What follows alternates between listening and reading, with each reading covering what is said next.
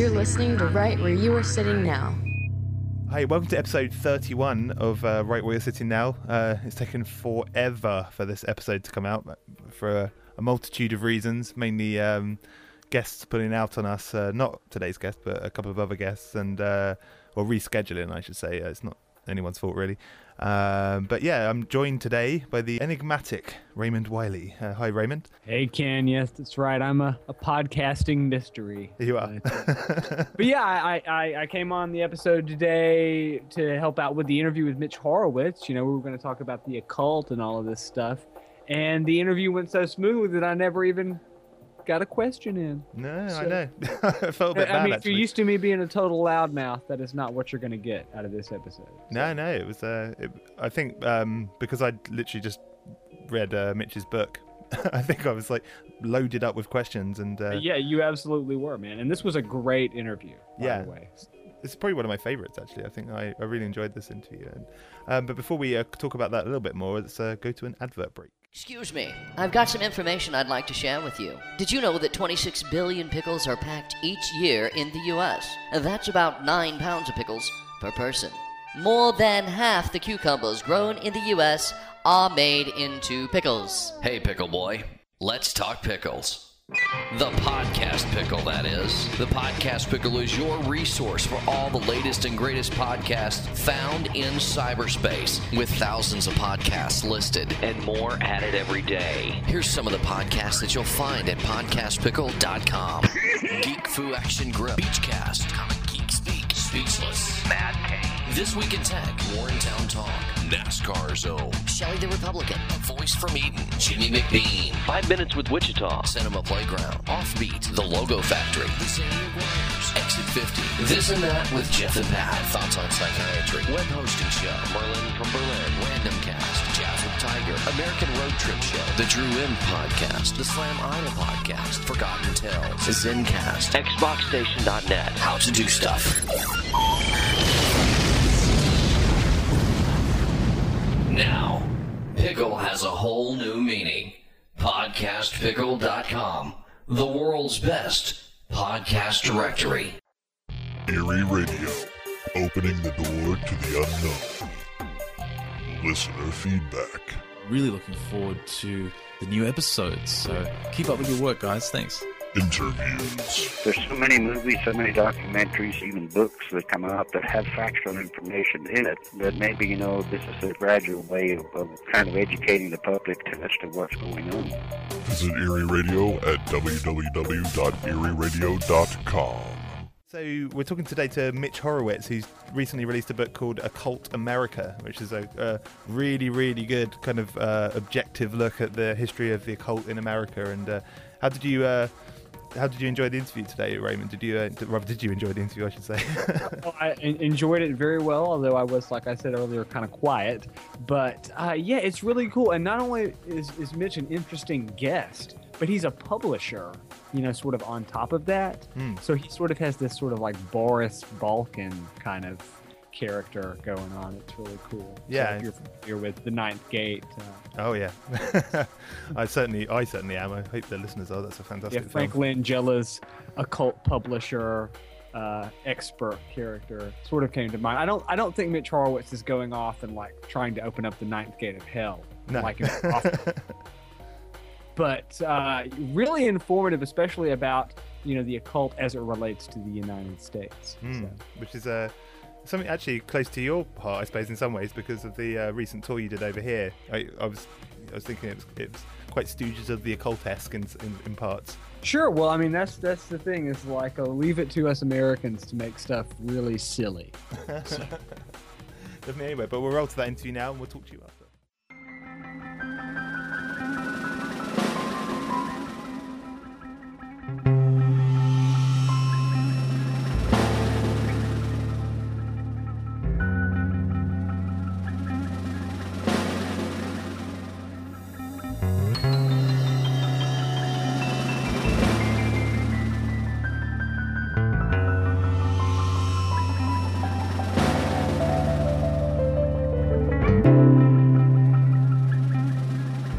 Mitch Horowitz, thanks so much for coming on the show. I really appreciate it. Could you give us a brief biography of yourself, please?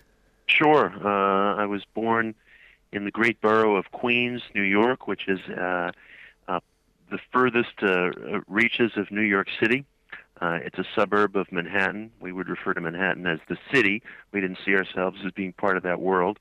And I grew up in the 1970s. It was a time here in the States when the supernatural was just everywhere in the air. It was probably similar in Britain. We were bringing home books from our public library on ESP and Bigfoot and flying saucers, playing with Ouija boards, not being allowed by our parents to go see the movie The Exorcist and things like that. And I really grew up in this atmosphere where there was a whole kind of occult revival sweeping through America's popular culture. And I always asked myself where all this material came from. For me, it wasn't enough just to read a newspaper horoscope for fun, but I knew that newspaper horoscopes, however much they were just an object of entertainment, were part of a thought system that had ancient roots. And I wanted to know about that. Even as a kid, I always wanted to know where folklore came from. And I really kind of held that with me like a lit candle of interest as I grew into adulthood. And perhaps not surprisingly, I grew up to become a publisher of New Age and occult books, and that great curiosity just built and built. And today I'm the editor-in-chief of a company called Tarcher Penguin, which is one of the premier publishers of New Age and metaphysical books in America. And I just recently published my own book, Occult America, about the history of occult and supernatural religious movements in the United States. I felt there was a great need for those movements to be written about with seriousness and humor, but the presence of a supernatural tradition goes back to the American colonies. It extends up through today's New Age spirituality and in many other places besides. And I felt it was high time that there was a properly rendered religious history of occultism in America. So this book really started, at least in terms of its early kindling, when I was a child, and culminated for me today as an adult. Yeah. If I'm not mistaken, you guys did the Charles Fort collection, didn't you? The collection. Oh yes, that's one of my favorites. Yeah, we entitled it "The Book of the Damned" after Fort's first book, and we did a wonderful thick Charles Fort omnibus. It's actually one of my favorite recent books here. Yeah, I got sent it. We reviewed it on the site. It's fantastic. It's really good. Big fan of Charles Fort and the Fortean Times. So, oh, good. Excellent. So, what would you say are the earliest occult influences that we know about in the United States? I mean, if we were to trace right back to the very beginnings, as it were, what are the real kind of foundations, as it were, of occultism in America? Well, in the 1600s, you had various mysterious individuals and ideas floating around the American colonies, the way you did, the way such things existed anywhere else in the Western world. But the first really intentional mystical community or movement appeared in America in the year 1694.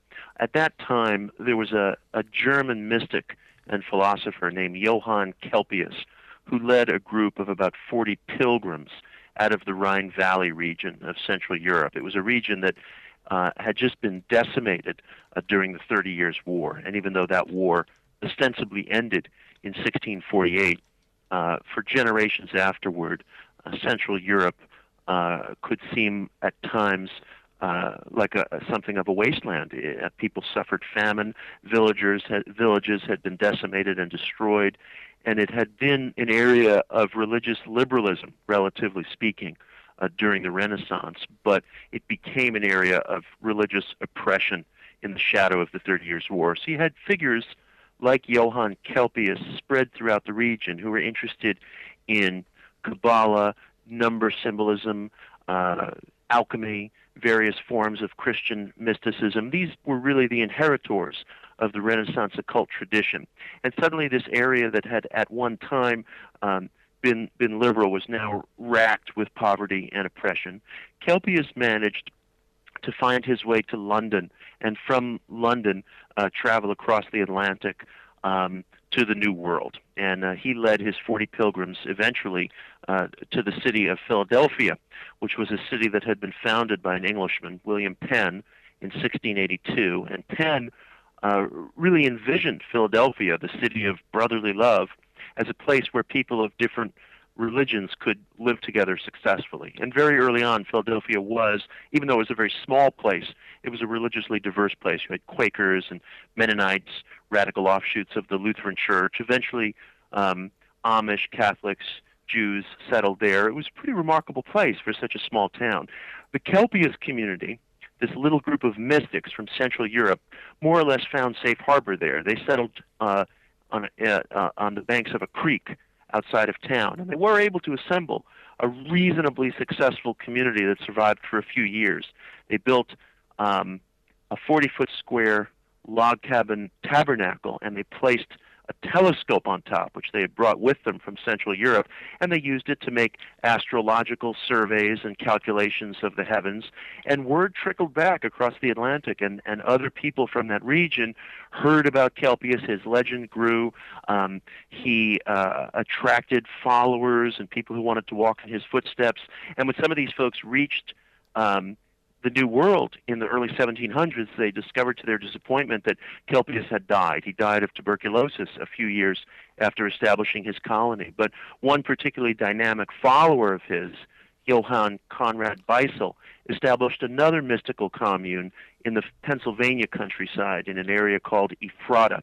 And the pattern was really set after that. You know, people living in the colonies were aware through letters and newspapers that these little mystical colonies were sprouting up in Pennsylvania, in the New England area, in the New York area, and people would visit them and write about them, and it set a pattern where you began to experience a steady trickle of people in search of safe harbor, we'll say, for their religious views, especially views of a radical or supernatural bent, trickling across the Atlantic to the Americas. So it was really in the 1690s that the colonies began to develop this reputation as a place that was reasonably friendly to religious experiment.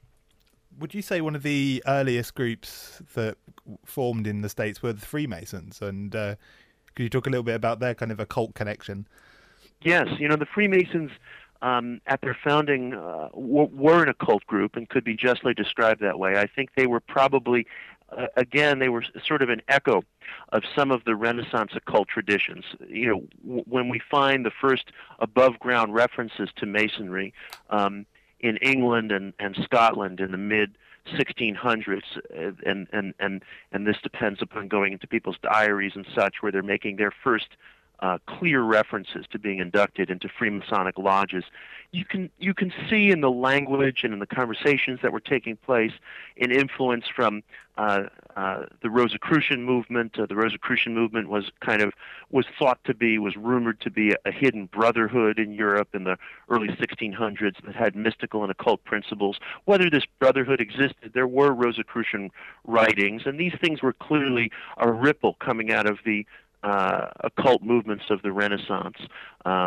They were espousing things that were really radical at the time: religious liberty, religious toleration, ecumenism, and all kinds of mystical concepts and principles. And you found some of this language. You can trace a line of a bloodline from Rosicrucianism, at least as a thought movement, to Freemasonry as an actual fraternity. And so British garrisons and troops brought Masonry to the American colonies in the 1600s, 1700s, and the movement became very popular here. People were very turned on. People at least who were educated, who were considered movers and shakers in colonial society, were very turned on by Masonry because the principles fit very neatly with how people in the colonies saw themselves. They saw themselves, among other ways, as breaking with the sectarianism of the old world. They had a kind of "don't tread on me" attitude, and the religious liberty that found expression in Masonry was in harmony with that. So very quickly, you find influential people in early American society joining Freemasonry. George Washington, Paul Revere, John Hancock, Benjamin Franklin. But just as interestingly, you also find people from more modest rungs of society becoming involved in Masonry. There was a British garrison outside of the city of Boston in 1775 that gave a Freemasonic charter to a group of freed black men, and they formed themselves into a Freemasonic lodge that was known as African Lodge Number 1. Today it's called Prince Hall Masonry. It's a traditionally black-led Masonic lodge that stands somewhat outside of the mainstream Masonic fold. But African Lodge Number 1, which was chartered in 1775, was really the first black-led abolitionist movement or anti-slavery movement in the American colonies. So, you find Masonry's influence not only among the expected places, among landowners, among the powerful, but you find it in different walks of life. It interjected a lot of liberal ideas into the American colonies. And then, of course, you have this side of Masonry that is secretive, that makes use of symbols that seem to us to be very occult, that go back to Egyptian and Greek antiquity. They used these symbols of all-seeing eyes, pyramids, obelisks, skulls, things like that, as codes for personal development, as initiatory codes.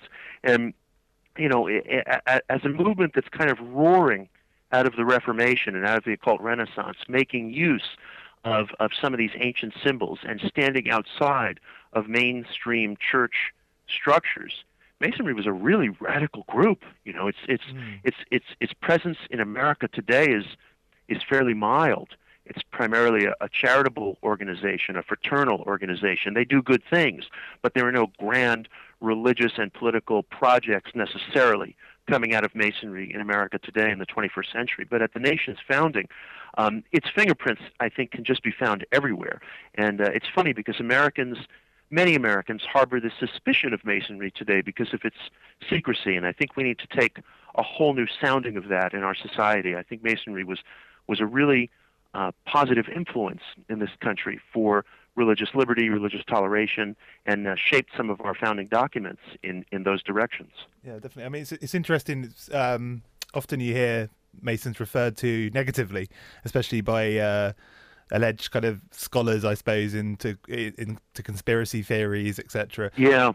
Why is it, do you think, that the Masons get such a kind of a bad rap, as it were, or bad rap? Well, at the moment, right now, America is just creaking under the weight of these conspiracy theories and paranoia. There's so much of it in the air. There's so much of it online. I think it has something to do with the organization's secrecy, which may have been very practical and very necessary at its founding in the 1600s. Obviously, there were people who were seeking to avoid controversy or religious persecution, and there were good reasons maybe to keep your membership secret in that kind of an organization. I think probably today that secrecy is outdated. In America, there was a scandal, a Masonic scandal in the 1820s, where in upstate New York there was a disgruntled Freemason named William Morgan who was apparently preparing a manuscript for publication that was supposedly going to reveal some of Masonry's secrets. Morgan suffered a variety of persecutions. He was arrested on phony charges, and the print shop that held his manuscript was burned down, and he eventually disappeared, and he was believed kidnapped and murdered at the hands of Masonic zealots. That's what much of the public believed, and it instigated this wave of anti-Freemasonry in America beginning in the late 1820s, and it lasted probably for less than a generation. It died out, but Masonry never enjoyed the same level of prestige in American life again. There was always a feeling in the air after that maybe these guys are kind of sneaky and manipulative, and they have too much influence on the legal system, on the financial system. I mean, constantly I have people, saying to me, sometimes jokingly, come on, fess up. Doesn't Masonry really run the world? And I laugh and I say to them, I wish, because I think that Masonry's founding values are very good. And today, I have family members who are Masons, and they do anything but run the world. Masonry today spends much of its time in charitable pursuits. They raise money for children's hospitals and so forth, and they're a fraternal group, and yet people, I don't know what it is. I don't know if it's like this presently in Europe, but in America, people are really distracted at present with paranoid theories and conspiracies, and when they look toward Masonry, they're just looking in the wrong place. Yeah, it definitely seems to be back on the rise again, at least in Europe. We've actually got a couple of questions regarding this from our listeners. The first question I've got is, could Mitch talk about Henry A. Wallace? Oh, yes. One of my heroes, one of my favorite figures in this book. Wallace was a really unusual figure in American life. He was the vice president to Franklin Roosevelt during what we call the New Deal era. Wallace was also an explorer into occult religions and ideas, and he was very honest, and he was very sincere and open with people about having a serious interest in the occult. And his name has been almost completely forgotten today. And again, people have all these funny conspiracy theories about occultism, secret societies, secret alliances being involved in American politics, and they're so quick to overlook the instances where such things were not secretive at all, but where people were very forthright and open about having interests in occult and esoteric movements and ideas. And Henry Wallace was probably the finest and perhaps the last such example in American life. He grew up a farmer, and in Franklin Roosevelt's first administration, he named Henry Wallace his Secretary of Agriculture. Wallace was a brilliant scientific agriculturalist, and his policies probably saved thousands of family farms in America during the Great Depression. Wallace was also interested very forthrightly in astrology, in various forms of mysticism, in Tibetan Buddhism, in Native American shamanism. He was a member of the Theosophical Society, the occult group that was founded in New York in 1875 and later spread across the world. He was a very active seeker in all these areas, and he was very forthright and upfront about it. He also was, for a period of time, the student to a Russian mystic and theosophist named Nicholas Roerich. And Nicholas Roerich was a brilliant artist, brilliant intellect, an occultist, a mysterious man, and he cultivated kind of an air of drama and mystery about him. And Wallace perhaps had a weakness for that kind of thing, and he very quickly fell into this world of drama and intrigue that Nicholas Roerich liked to create. Roerich gave Wallace an initiate name of Galahad, and Wallace wrote a number of letters to him that began, "Dear Guru," and used all kinds of arcane and strange imagery. These letters eventually fell into the hands of a right-wing newspaper columnist in America who used them to absolutely bury Wallace. In the 1940s, when these letters came to light, they spelled the end of Wallace's political career, and he was eventually pushed out of the he was pushed out of the vice presidency at an earlier point, but he was still a high-ranking cabinet official in the administration of Harry Truman. But eventually he lost that job too. He was kind of on the outs politically. He was considered too liberal for his times in a certain sense, and he tried to mount a third party, what we call a third party challenge to Harry Truman. He tried to form a third progressive left-wing political party in America, and he was considered a very powerful and promising figure in that regard. But when these letters came to light and when they were written about in the newspapers, Wallace really went down in disgrace. But he was such a unique man because it's so rare to find somebody in a position of political power who is so forthright about having avant-garde religious beliefs. And if he was guilty of anything, he was probably guilty of naively thinking that other people would respect the seriousness of his spiritual search. But unfortunately, that respect was not forthcoming. Yeah, we've got another quick question, which I think ties in. I mean, one of the groups I wanted to talk with you about was the Mormons and Joseph Smith, and there's a connection, isn't there, between Joseph Smith and the Masons again? Yes. Yeah, and I was wondering if you could talk about that. Sure. Joseph Smith, the founder of the Mormon faith, he grew up in an area of upstate New York that I write about extensively in the book. In the early 1800s, this area was called the Burned Over District. It was a strip of land in central New York State that was considered burned over by the fires of religious passion. It was a place where all these new religions and occult and esoteric ideas just seemed to spring up. And he and his family, Smith's family, were very involved and interested in all kinds of folklore, astrology. Joseph Smith in the local area was sometimes considered a psychic or a seer. His family had a reputation for being wrapped up in all kinds of occult and esoteric practices. And there was big folklore in the area too that held that the Native Americans were descendants from a lost tribe of Israel that had found its way. Every nation on earth thinks it's been visited by a lost tribe of Israel, and America is no exception. And the people of upstate New York believed that the Native Americans had descended from a lost tribe, and a lot of these different ideas eventually found their way in subtle forms into Joseph Smith's Book of Mormon. I don't mean to suggest that he necessarily derived it from the local folklore, but whether one views it as a derivation of local folklore or as derivative from local folklore or confirming it, the same ideas that existed in the Burned Over District exist in the Book of Mormon, with obvious differences.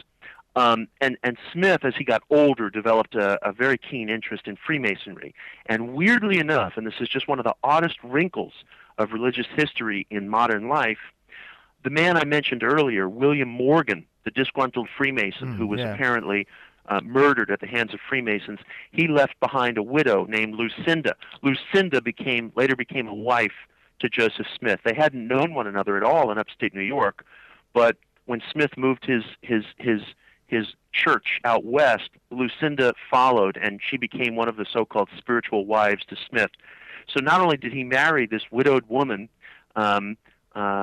whose husband was supposedly murdered by Freemasonic zealots, but Smith got very interested in Freemasonry himself, and according to diaries and letters that exist from the period, he incorporated certain Masonic rites and symbols and rituals and passion plays from Freemasonry into the Mormon Church. And if you look at Mormon church structures today, you'll see Masonic symbols, like the beehive is one good example. The rising sun is another example.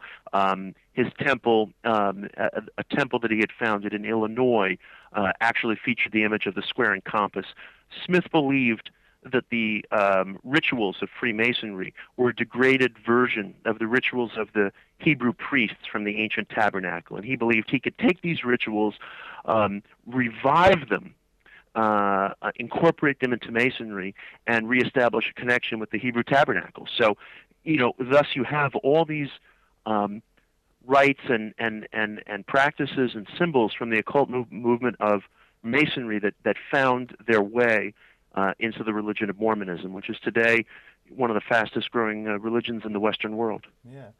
The book covers a lot of great kind of interesting areas, and I'd like to go over a few of those now with you, if that's okay.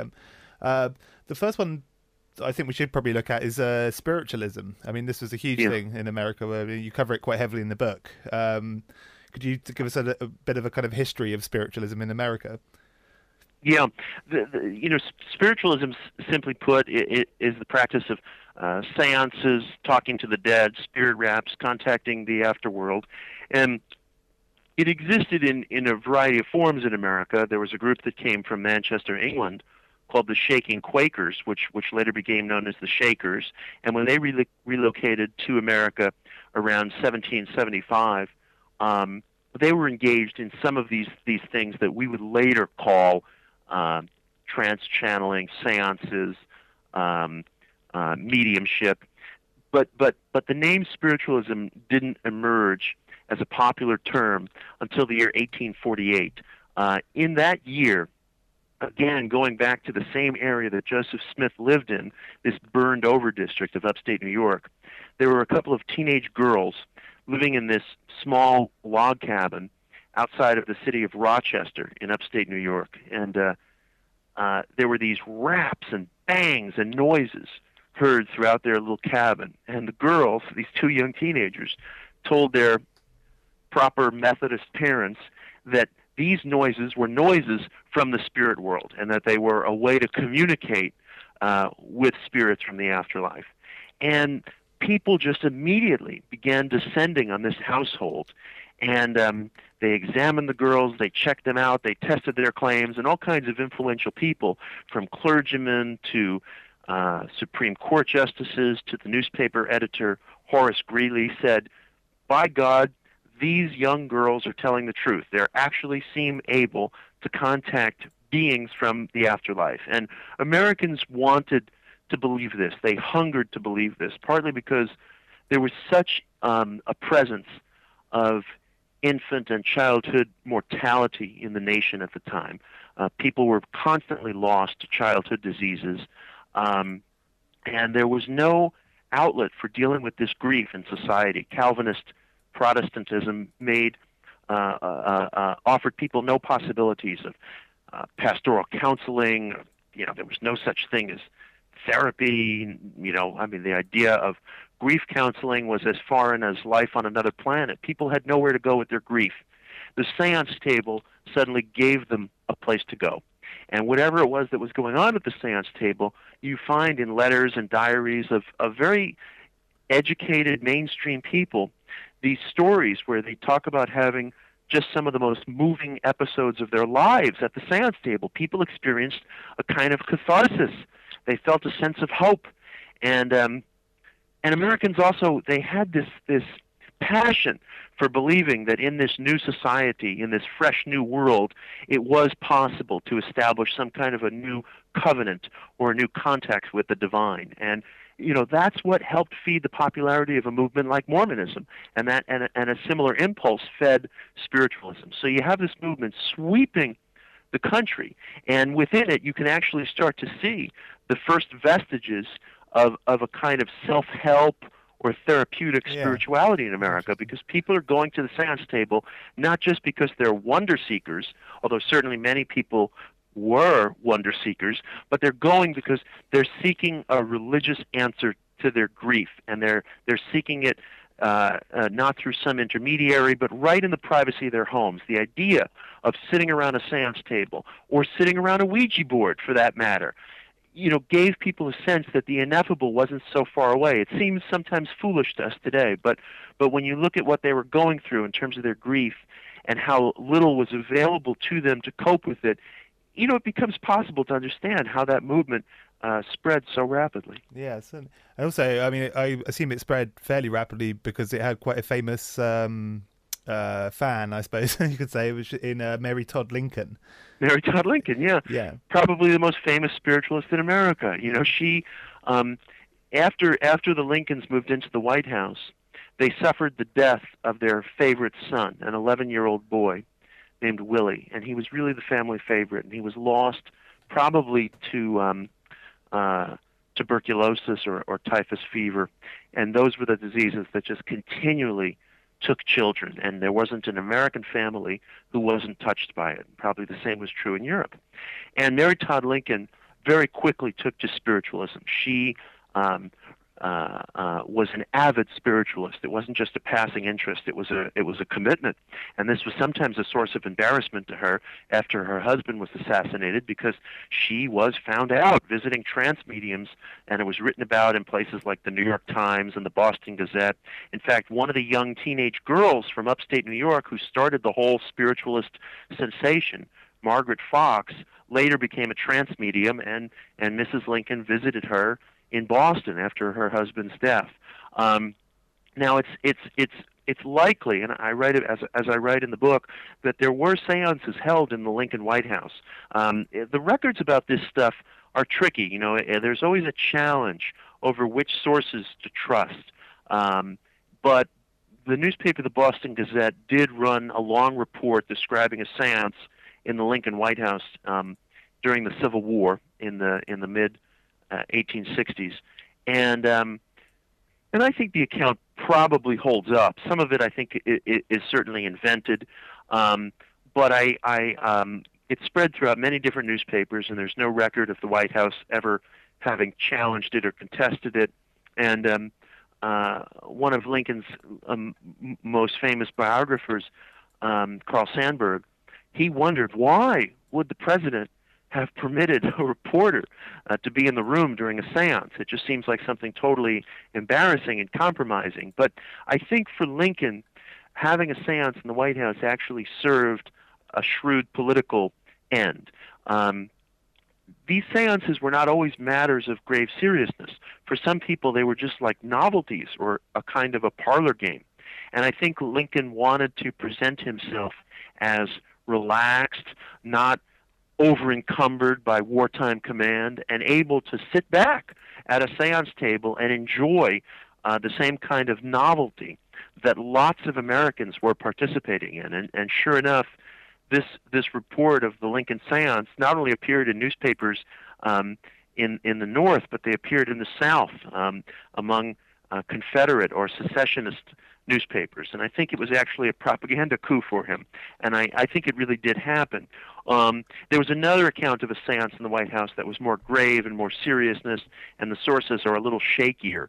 But apparently Lincoln's wife, Mary Todd, brought a teenage trance medium to see him, and she went into a trance state, and the spirits that she contacted, according to her account, advised Lincoln to sign the Emancipation Proclamation and formally free African-American slaves. Now, whether that really happened is more doubtful, but the interesting thing is that there was a kind of the claims that were made by American spiritualists in the mid-1900s usually were in harmony with what were considered progressive social causes. There were lots of anti-slavery folk, women's rights folk, people with radical or progressive political opinions flocked into spiritualism. The two movements completely overlapped. So spiritualists at the time didn't want to be seen as claiming that they manipulated someone in power or that they were a hidden hand behind the throne.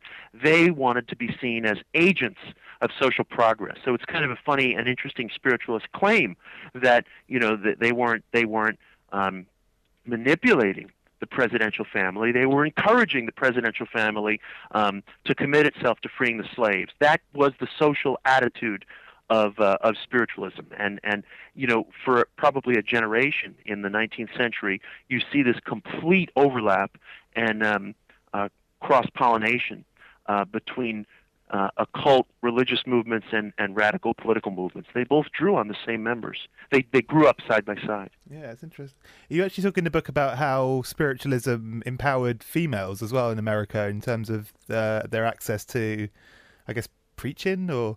Yeah. It's actually one of the most overlooked aspects of American political history. People just ignore it or misunderstand it altogether. They overlook it. Spiritualism actually created the first opening for women to be seen as religious leaders in society, at least of a certain sort, because all the trance mediums, by and large, were women.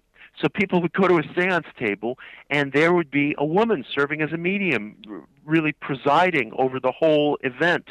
And women who wanted to have some kind of a public voice in religion or in social matters, in the mid-19th century, they flocked into spiritualism. Spiritualism held itself up as a kind of liberal, progressive religion, a religion that it didn't see itself at odds with science or progress. Spiritualism claimed that these manifestations from the spirit world were kind of a marriage of science and religion, and almost from the very start you had a presence of female leadership, and you really could not find a voting rights activist in America in the mid-19th century who hadn't spent some time at the seance table. The two worlds just completely overlapped. And the same is true of other esoteric or occult movements in America, like the mental healing movement. You know, you look at the leadership and you find many, many female names among the leadership. This represented an opening. This was a place where articulate, ambitious women could go and find their first taste of religious or civic leadership. And again, there was probably between the mid to late 19th century in America, just about every prominent suffragette or voting rights activist had one foot in the spiritualist movement. That they were both branches growing from the same tree. That's interesting. Well, I mean, another movement from, I guess, not far off that particular period we were just talking about, is mesmerism and positive thinking. And one of our listeners wants to know if you could talk to us a bit about Phineas Quimby. Yes, Phineas Quimby was a clockmaker who lived in the state of Maine, and he made an interesting personal discovery in the 1830s, which was that when he went for these rejuvenating carriage rides in the New England countryside, he felt his tuberculosis lifting. He felt physically better. And he began to ask himself, what is the relationship between my moods and my physical well-being? And like many people in New England, Quimby, in the early 1840s, was getting his first taste of this philosophy called mesmerism, which started to get carried over to America by certain teachers and instructors from France. The Marquis de Lafayette, who's was a French hero in the American War of Independence, was interested in mesmerism. Lots of influential people took an interest in mesmerism, which was a controversial philosophy that held that all of life was animated by this invisible magnetic fluid, which Franz Anton Mesmer, the founder, called animal magnetism. And he believed that you could put people into a trance state, manipulate this unseen life force, this animal magnetism, and heal them of ailments, or even introduce suggestions into their mind where they could speak in different languages. If you could manipulate animal magnetism, you could manipulate the very essence of a person's life and heal them, and or do lots of other things. So lecturers began to spread out around America talking about mesmerism, and Quimby got very turned on by all this, and he thought this confirmed his ideas that somehow the mind was the gateway to this invisible life force that controlled our health and maybe controlled other outer events in our lives. And he began to work with these ideas, and he eventually came around to the conviction that the seat of health and wellness is in the human mind. Disease follows an opinion, Quimby said. That was his phrase. Disease follows an opinion. And he believed ultimately that if you could change a person's thinking about his illness, you could cure him of his illness.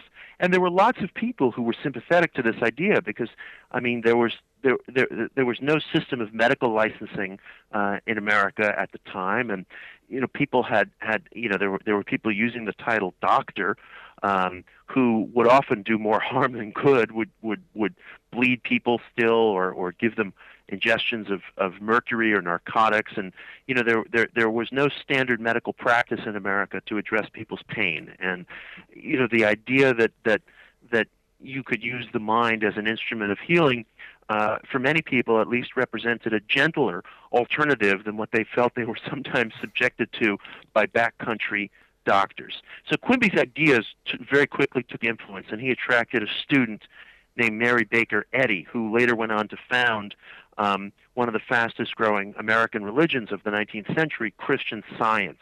And she took some of Quimby's ideas but remade them dramatically, and very quickly distanced herself from Quimby, in some ways with a certain degree of vindictiveness. She almost seemed to want to push Quimby out of the picture, and after he died, she referred to him as if he was a little more than just a carnival performer, a carnival mesmerist, or a carnival hypnotist. And she crafted this whole vast theology around the idea that there was one great divine mind in the universe, and that we had to overcome the lesser, lower human mind, and let this divine mind, which was the source of all healing and peace and prosperity, and the one true reality as she saw it, permeate our lives, permeate our existence. And, there were so many different offshoots of this idea that the mind was somehow the seat of creative power, divine power. Mary Baker Eddy had her own version. There were lots of other people who had different versions. And by the late 19th century, there really existed this movement in many different parts of America that went by many, many different names that essentially came down to the power of positive thinking, this belief that the mind is a creative, causative instrument.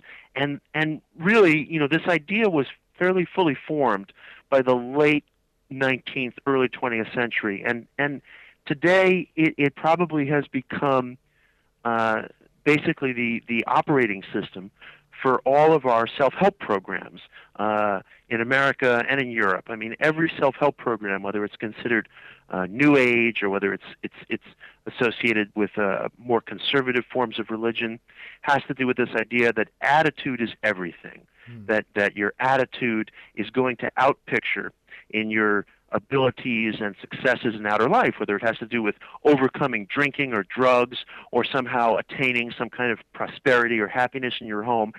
Every self-help program, to some greater or lesser degree, draws upon this central idea that attitude is formative. And, if you really follow the family tree backwards, you can see that idea took shape in the experience of Phineas Quimby, this New England clockmaker, along with influences from mesmerism, from Emanuel Swedenborg, from American transcendentalism. There were a variety of different influences floating around, but he was the one that sort of grabbed this bundle of sticks and put it all together. And, great ideas start in very modest places, and his name has been completely forgotten. I doubt, you could find 1 out of 100 people who have any idea who Phineas Quimby is. But his thought experiments, probably more than those of any single individual, gave birth to the contemporary culture of self-help. Yeah, it's interesting. I mean, would you say that, say, like projects like The Secret now have got some kind of relation back to mesmerism and Quimby? Oh, absolutely. I mean, it's funny, the lineage of that movie goes straight back to the people that we were just talking about. Yeah, that's what I thought. It's interesting how it sort of survived and sort of mutated, and yet, like you say, there's no kind of real reference back to its origins, really. I mean... Oh, yeah, absolutely. And, it's funny. I mean, some of the people who are referenced in The Secret, one of my favorites is a guy named Wallace Wattles. He was a social reform minister who was involved with these ideas in the early 1900s. And, some of the people and the ideas that you'll see running throughout The Secret were people who were just a couple of generations removed from Phineas Quimby. Those ideas developed very rapidly, and they didn't change very much. There were a lot of interesting people among the pioneers, among the founders, and they had different hopes that maybe these ideas could serve some progressive social purpose. I don't think those hopes were ever fulfilled. But the basic idea of the causative powers of the mind, gosh, it took shape in the late 1900s, early 20th century, and it really hasn't changed very much from what people saw in The Secret. Now, it's, obviously, there's quite a few areas that we could go over on them, and we might have to have you back on to completely cover the book. But yeah, me too. One particular person I think you cover quite a lot in the book. Excuse me. Is Madame Blavatsky.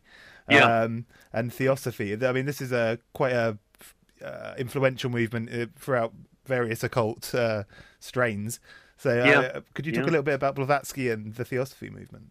Yeah, it's funny. A book never winds up in the same place that you envisioned it would. And when I first began writing this book in the fall of 2005, I thought, well, Madame Blavatsky will certainly be a part of it, but I didn't see her as a primary character. And, I probably at the time saw her as a mixture of, one part religious genius, one part charlatan. But the fact is, the depth of my respect for Madame Blavatsky and my recognition of her accomplishments just grew and grew and grew over the course of researching this book. Blavatsky was a Russian noblewoman who had traveled apparently to many different parts of the world before she came to visit America in the early 1870s. And she came to America, she said, because she wanted to visit the birthplace of spiritualism. She felt that this was the place where one could explore occult and arcane ideas and not suffer harassment. And she had all kinds of ambitions that I suppose she felt could be fulfilled in America. And in the year 1875, she and a retired Civil War colonel named Henry Steele Olcott, who was a remarkable, interesting person. He was one of the early investigators of the Lincoln assassination. He was a brilliant scientific agriculturalist. Madame Blavatsky and Colonel Olcott together founded the Theosophical Society. And their idea, their aim, their outlook was that there existed an occult philosophy, an underground historical philosophy, an early primal religious philosophy that fed all of the historic faiths, but that had been forgotten to modern people, that was lost to modern religions. And they wanted to tear up the floorboards and get back to the source of this ancient occult or esoteric philosophy.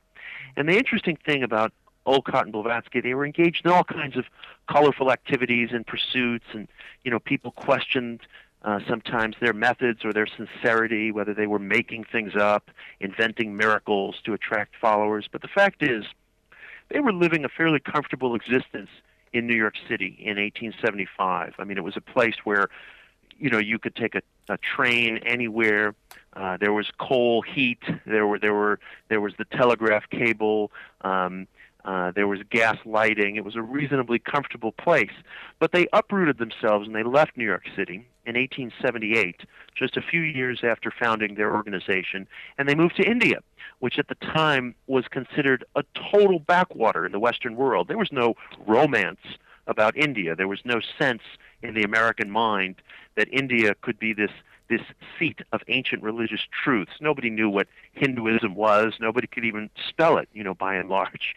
But Blavatsky and Olcott came to a conviction that the Eastern faiths, specifically Hinduism and Buddhism, needed to be defended from being chipped away by colonial activity, by missionary activity, and they decided that they could mount a defense of these faiths most effectively from the soil where they sprang. So they made this extremely courageous decision to leave New York City, uproot themselves in middle age, not in the best of health, and move to India, this society where they couldn't speak the language, where there was really no guarantee of physical comfort or physical safety for that matter. And they became a tremendous influence over the early Indian independence movement.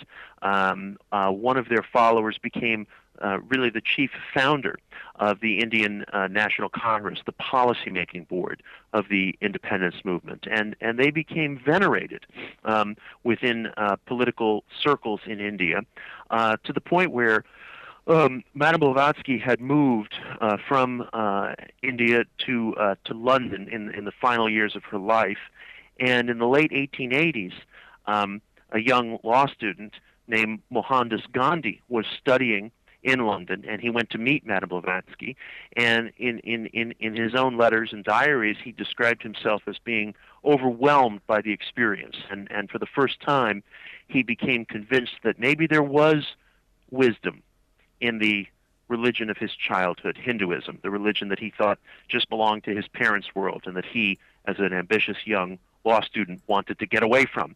And so as he describes it, theosophy and his meeting with Blavatsky ignited in him the desire to return to the holy works of Hinduism, specifically the Bhagavad Gita, which became his daily guide to life. Those were his words.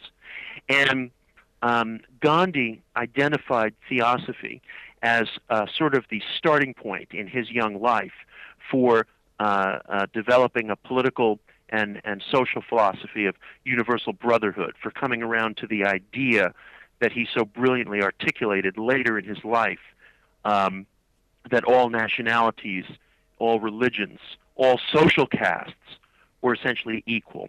this was an idea that was coming out of Theosophy at that time. It was at least an ideal that Theosophy promulgated. I can't say that every individual, neither Madame Blavatsky nor Henry Olcott, exemplified those ideals every day of their lives, but they were a philosophy that the group was espousing. It touched Gandhi so deeply that it set him on his course as a political activist. It was not a course that he had come to London seeking or planning for himself. And this has been almost completely written out of modern history. Gandhi took a dramatic and profound influence from Theosophy. He also later broke with Theosophy. In the 1920s, he publicly distanced himself from the organization because he didn't like its secrecy, and he felt that secrecy was never in the service of true democracy. But the fact is, he never qualified or backed off from the great influence that he took from Theosophy when he was a young man. And Gandhi, in turn, became a tremendous source of influence in the 1950s to a Harvard Divinity School student in America named Martin Luther King, who had a photograph of Gandhi hanging in his dining room, who took some of his central ideas from Gandhi's philosophy of universal brotherhood. So this family tree has gotten buried. It's gotten obscured. There's a recent major biography of Gandhi that was published 2 years ago that makes barely a mention of Theosophy. So this is one of the ways that occultism and occult movements have just gotten overlooked, ignored, or even written out of our history. They're people, mainstream historians and journalists, they're too quick to latch on to the secondhand wisdom that Madame Blavatsky was just a charlatan. She may have had such instances in her life, but there was so much more there. There was so much more there, and it's difficult for us to marry these two things. How can someone be a religious genius and also have these episodes of claiming to conjure up spirits and stuff? We can't believe any of that stuff. So be it. But we do a disservice to history not to look at the full picture. So that's what I try to do in the book. I also don't want to turn away from the fact that Gandhi broke with Theosophy. I mean, there's no purpose served in idealizing any of this stuff. But we ought not run away from it either. Yeah. I mean, there's one point earlier in the book where you're quite dismissive of orders like the Golden Dawn, for example. Is there do you feel that these orders hold any particular weight, or do you think that I mean, this is something we've covered a few times on the show, or do you think they're? I don't know. What are your thoughts on that? Yeah, it's a tough question for me. It's something I wrestle with. I mean, there's no doubt in my mind that there were so many brilliant intellects that streamed in and out of the Golden Dawn. MacGregor Mathers, Yeats, even Aleister Crowley. These were all such different kinds of people. But they were people with tremendously formidable minds, and I think that the Golden Dawn was sincerely involved in trying to revive some kind of esoteric doctrine. I found myself not always liking the exclusivity of the organization, the rigor of its initiatory rites. I think that there was such a zeal to want to revive ancient doctrine that sometimes the organization rushed into rituals and costumes and rites that were hastily prepared. And I suppose there was a degree of secrecy, a love of forming some kind of an inner lodge that didn't really resonate with me. I mean, I'm much more aroused by how Theosophy's ideas sort of imperfectly or not spread throughout different parts of the world, whereas the Golden Dawn seemed to me a gathering place for people of brilliance and people of formidable intellect. But I'm not entirely convinced that its legacy has been a lasting one in substance. Certainly in style it has. Certainly people who practice ceremonial magic take cues and ideas from out of the Golden Dawn, and there were many brilliant ideas there. I don't mean to suggest that there weren't. It's just that I think sometimes it could cling to drama and secrecy almost as an end to itself. Well, we've just had a good question, and I think this segues nicely. Actually, we've spoken a lot about the kind of positive side of the influence of the occult, especially in America. But there's the good example I've just been given in chat is the William Dudley Pelley. Being a more kind of, I guess, a darker product of the occult. Yes. Pelley was the founder of America's first neo-Nazi order in the early 1930s. He had been a Hollywood screenwriter and a short story writer, and in fact, he introduced many Americans to the idea of the near-death experience. Pelley wrote a very popular article in the late 1920s called 7 Minutes in Eternity, and he talked about how he died and traveled in this astral body to the afterlife, where he was counseled by these spiritual mentors or higher mentors. And people were just very aroused by this story, and just thousands of people wrote letters into him telling him they had had similar experiences, and it really struck a nerve with people. Several years later, whatever it was that went on in the mind of William Dudley Pelley, he began to say that the higher mentors, the spiritual mentors, were counseling him that Hitler was some kind of a psychically led being, some kind of a man of destiny.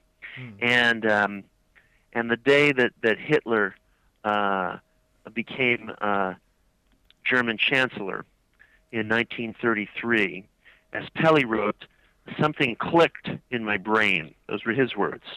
And he came to feel that the spiritual guidance that he was receiving from some higher dimension of reality was telling him to not only follow Hitler, but to mimic Hitler here in America. And Pelley founded an organization here in the States called the Legion of the Silver Shirts. They were a fascist order. They were a paramilitary fascist order, the first of its kind, specifically echoing and mimicking the Nazi movement. And Pelley, he was an extremely effective writer. He was an effective propagandist. His writings took on a certain vogue, a certain popularity. They fell into the hands of the modernist poet Ezra Pound, and Pound himself has written that some of Pelley's writings began bending and shaping some of Pound's own thoughts in the direction of fascism and anti-Semitism. And Pelley had a strange and broad influence for a period of time. He was eventually convicted on various charges of mail fraud and securities fraud. At the dawn of the Second World War, the U.S. government became very concerned about various right-wing cults that existed in America. They feared that these cults, particularly in California, could become some kind of a fifth column for the Axis powers if Japan, for example, ever invaded the west coast of the country. So Pelley was very quickly swept up in kind of this federal mop-up of various right-wing groups in America, and he served in prison. He served about 7 years in prison, and he got out in the 1950s, and he began to get involved in a whole variety of channeled spiritual teachings and early UFO cults and that kind of thing.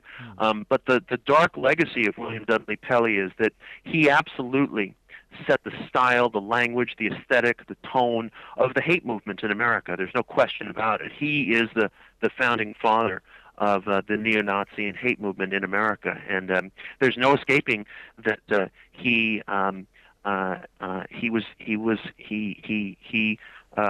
availed himself of occult practices, agencies. I mean, he was a dyed-in-the-wool occultist in terms of feeling that there was this invisible intelligence that he was in contact with on a higher dimension of reality. He used his own brand of esoteric theology to form basically a hate organization. And so as much as I believe it's important to think clearly and look carefully at these things and not to overly generalize, it is a fact that the neo-Nazi and hate movement in this country does have occult roots in the form of William Dudley Pelley. Yeah, and do you think this is this and maybe perhaps like instance like the William Morgan incident?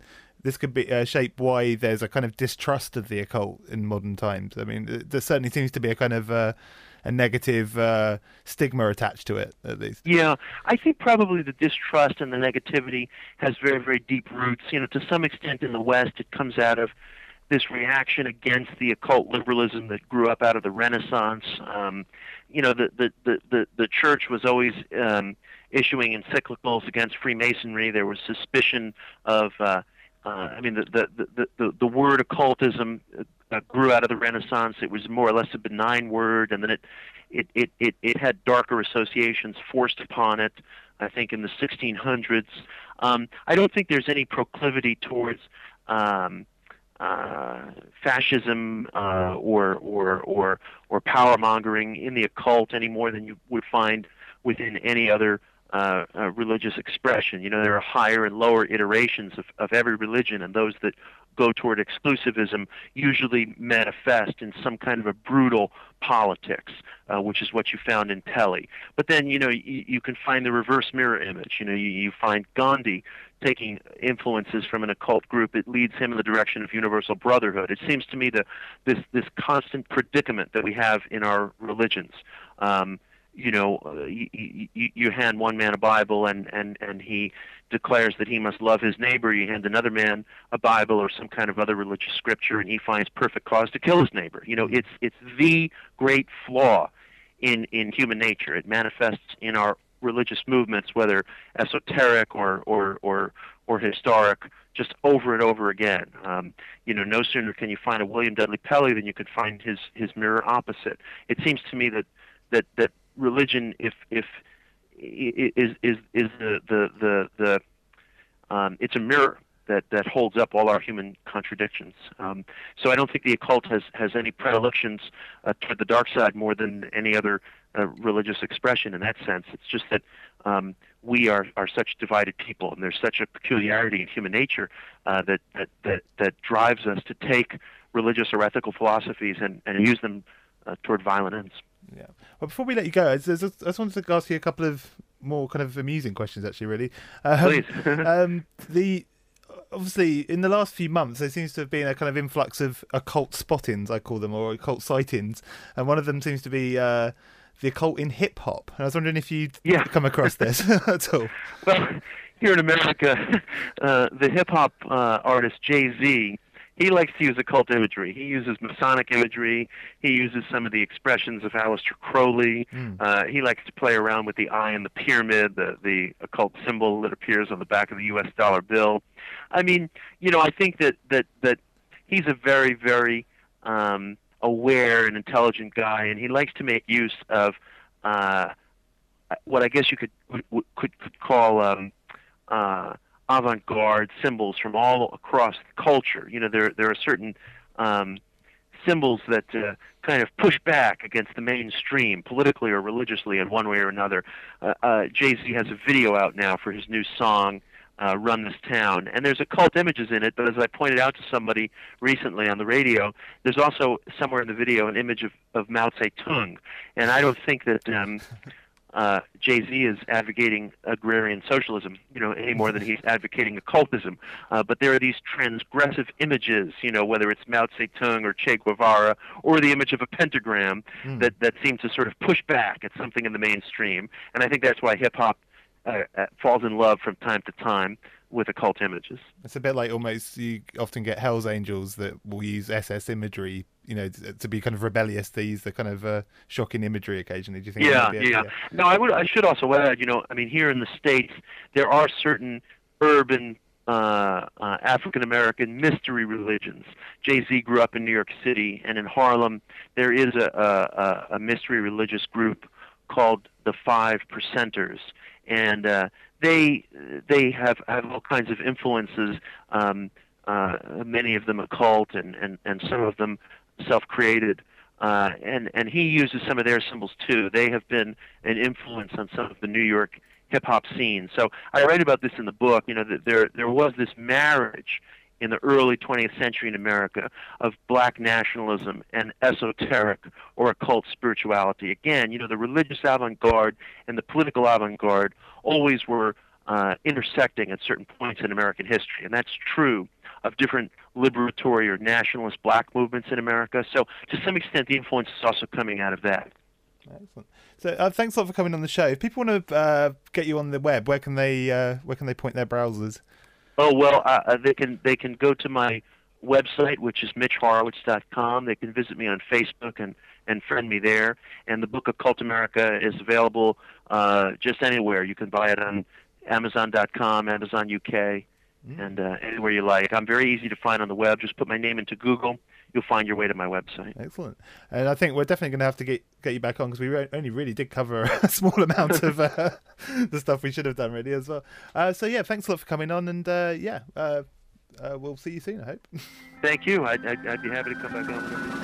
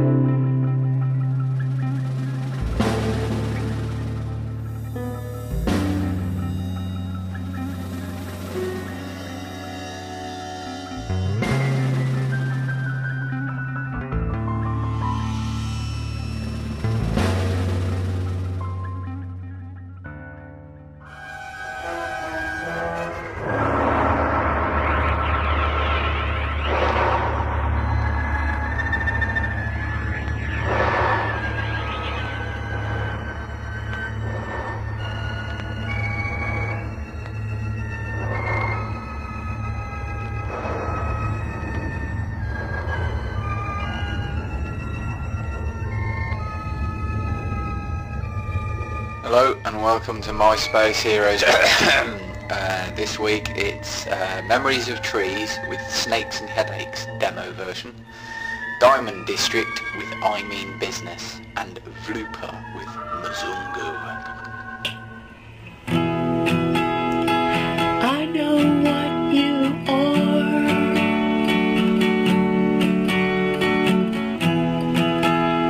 A pretty little sinking star, looking for a safe place to land. Maybe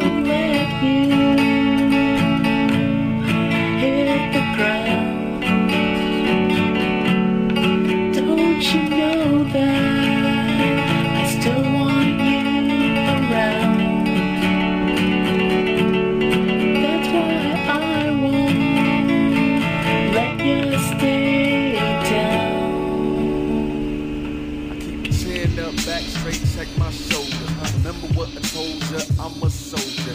Kick me when I'm down and I keep composing. You never see me sweat, but the sleeves might roll up. But when they roll up, I mean business. And if I show up, I mean business. Wait a minute, hold up, I mean business. Y'all, this my witness, I mean business. I mean biz, ain't too much, I ain't dead. A gangsta want a mass appeal, I ain't dead.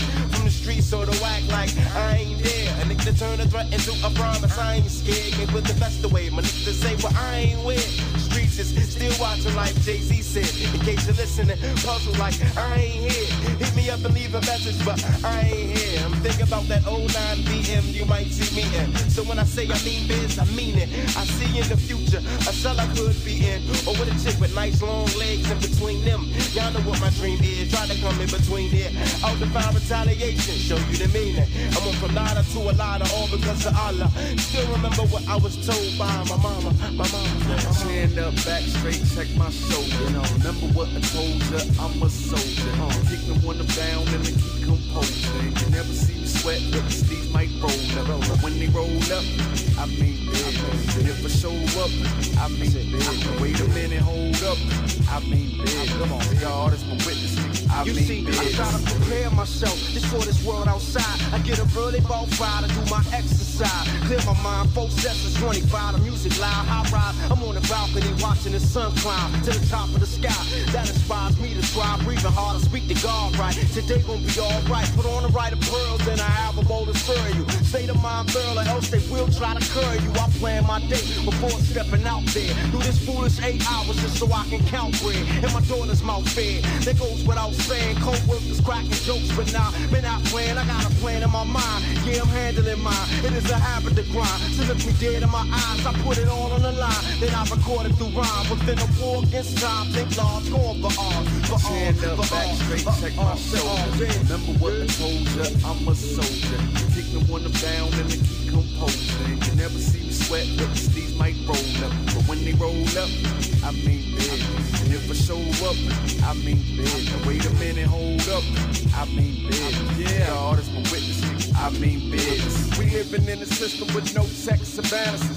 Consuming talented, right sex to balance it, right sex to battle it. Time to set the scale even. A tug of war for the right grip to handle it. So I got calluses, a rebel on my own keeping. The war going like bush bombing for no reason. I push on with imagining that my manuscripts are pamphlets for propaganda to activists. To let the logic be the rocket tie scarf around your face and so you mean business, grab a hospice. And their hostage pride, and if they ever try to take it, they will take it alive. I'm a sinner with the saints intentions, throwing rocks at a tank, ain't making a dent. But knowing that, still knowing, make the rock represent that I am strong. And you can peep the hook to see the sleeves I am on. Stand up, back straight, check my shoulders. Remember what I told ya, I'm a soldier. Kick me when I'm down and I keep composing. You never see me sweat, but the sleeves might roll up. But when they roll up, I mean business. And if I show up, I mean business. Wait a minute, hold up, I mean business. Y'all, this my witness, I mean business. Alors toi aussi, tu es un extraterrestre? Tu devrais pouvoir m'emmener voir mon papa et ma maman dans les étoiles. Quand tu seras grand. Alors je te promets de manger beaucoup de soupe. Promets-moi aussi de ne raconter à personne ce que tu as vu. Blaster.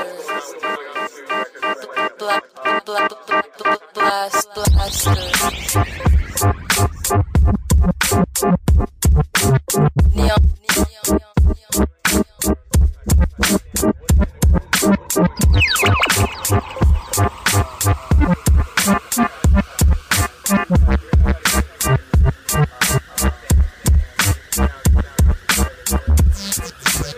About 150 times the Earth's surface.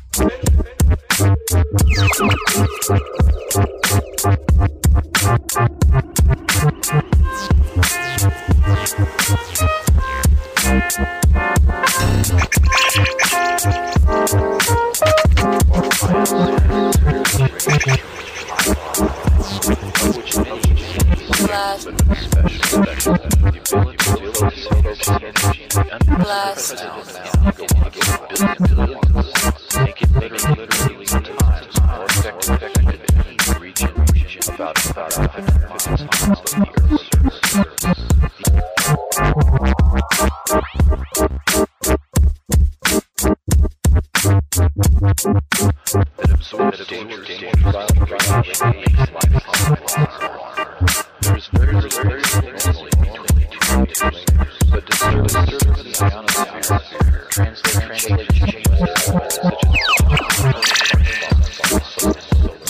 the main idea behind climate is the ability to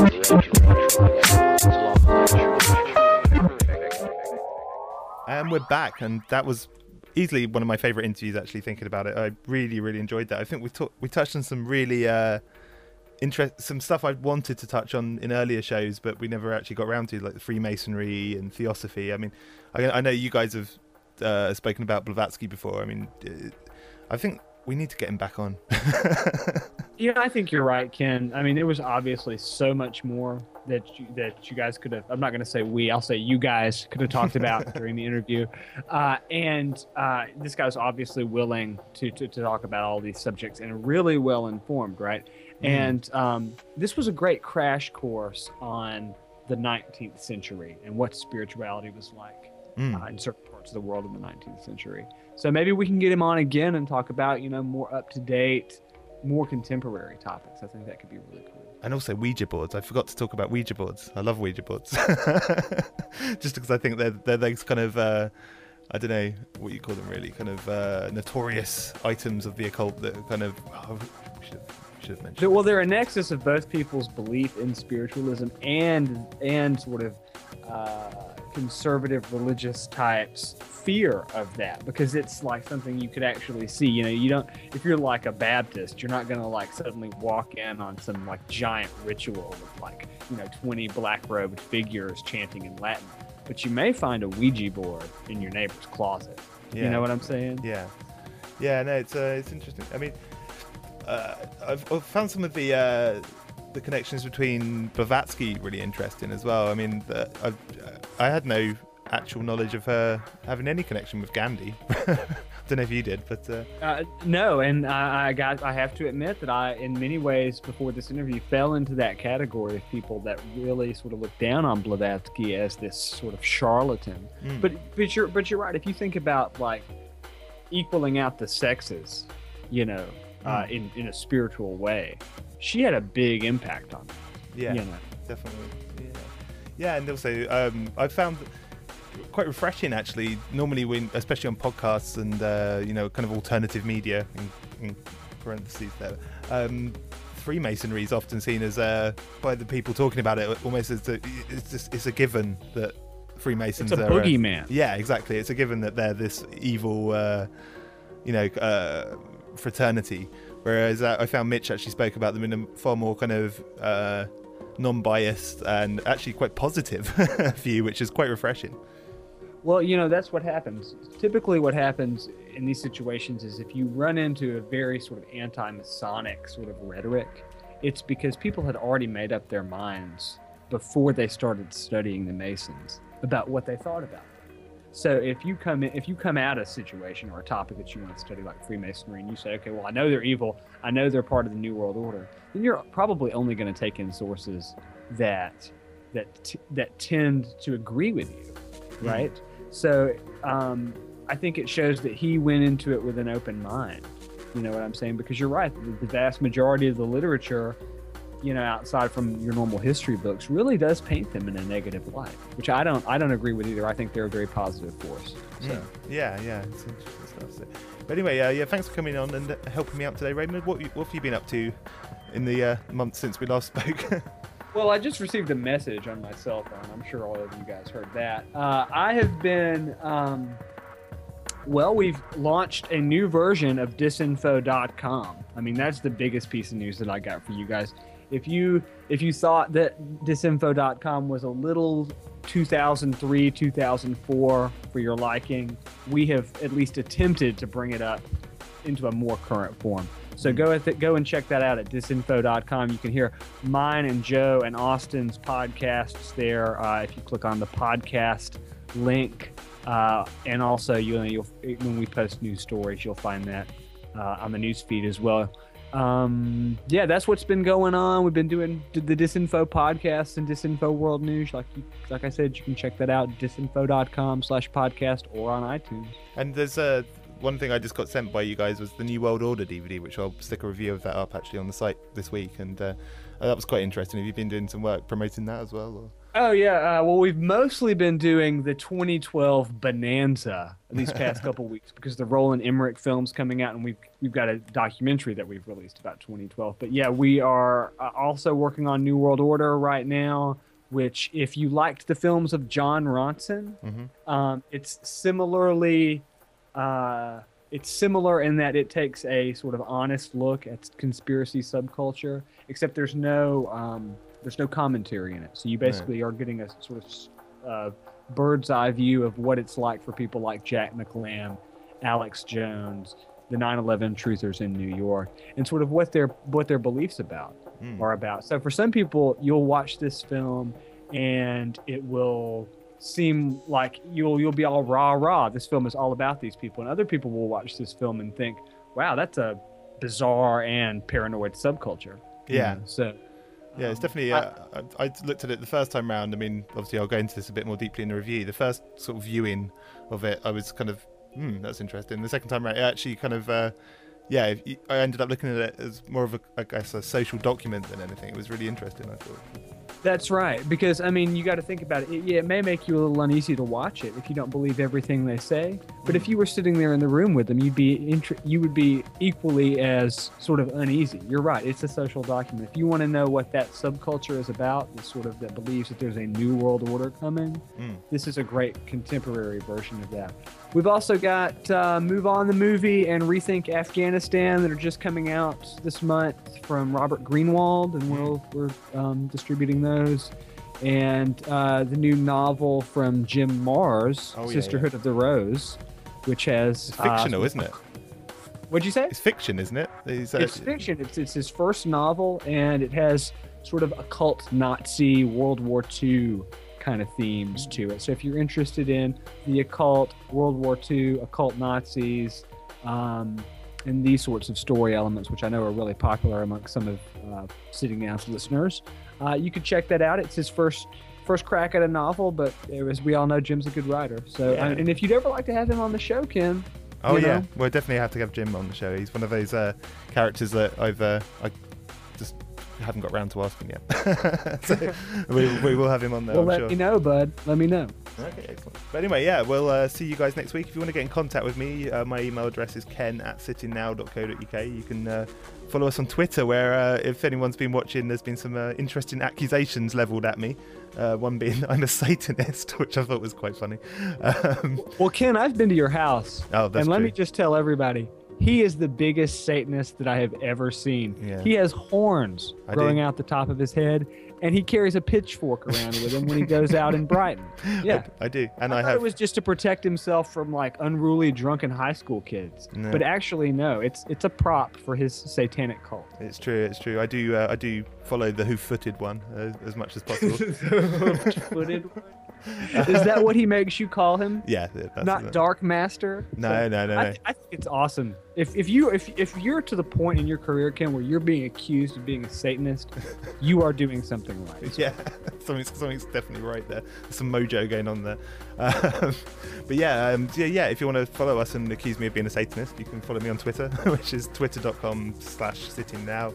We're on MySpace, myspace.com/sittingnow. We've got everything covered pretty much, except Facebook. We need to do a proper Facebook group. But anyway, I'm off then. So we'll see you guys next week. I think we've got Donald Michael Craig on the show next week to talk to us about the Golden Dawn and his book Modern Magic, which is I think that's going to be a great show as well. He's an interesting character too. So yeah, that should be out next week, we hope, and I'll put a post up on the site if you want to listen to it live again, like today. But yeah, okay, we'll see you guys later. See you guys next week.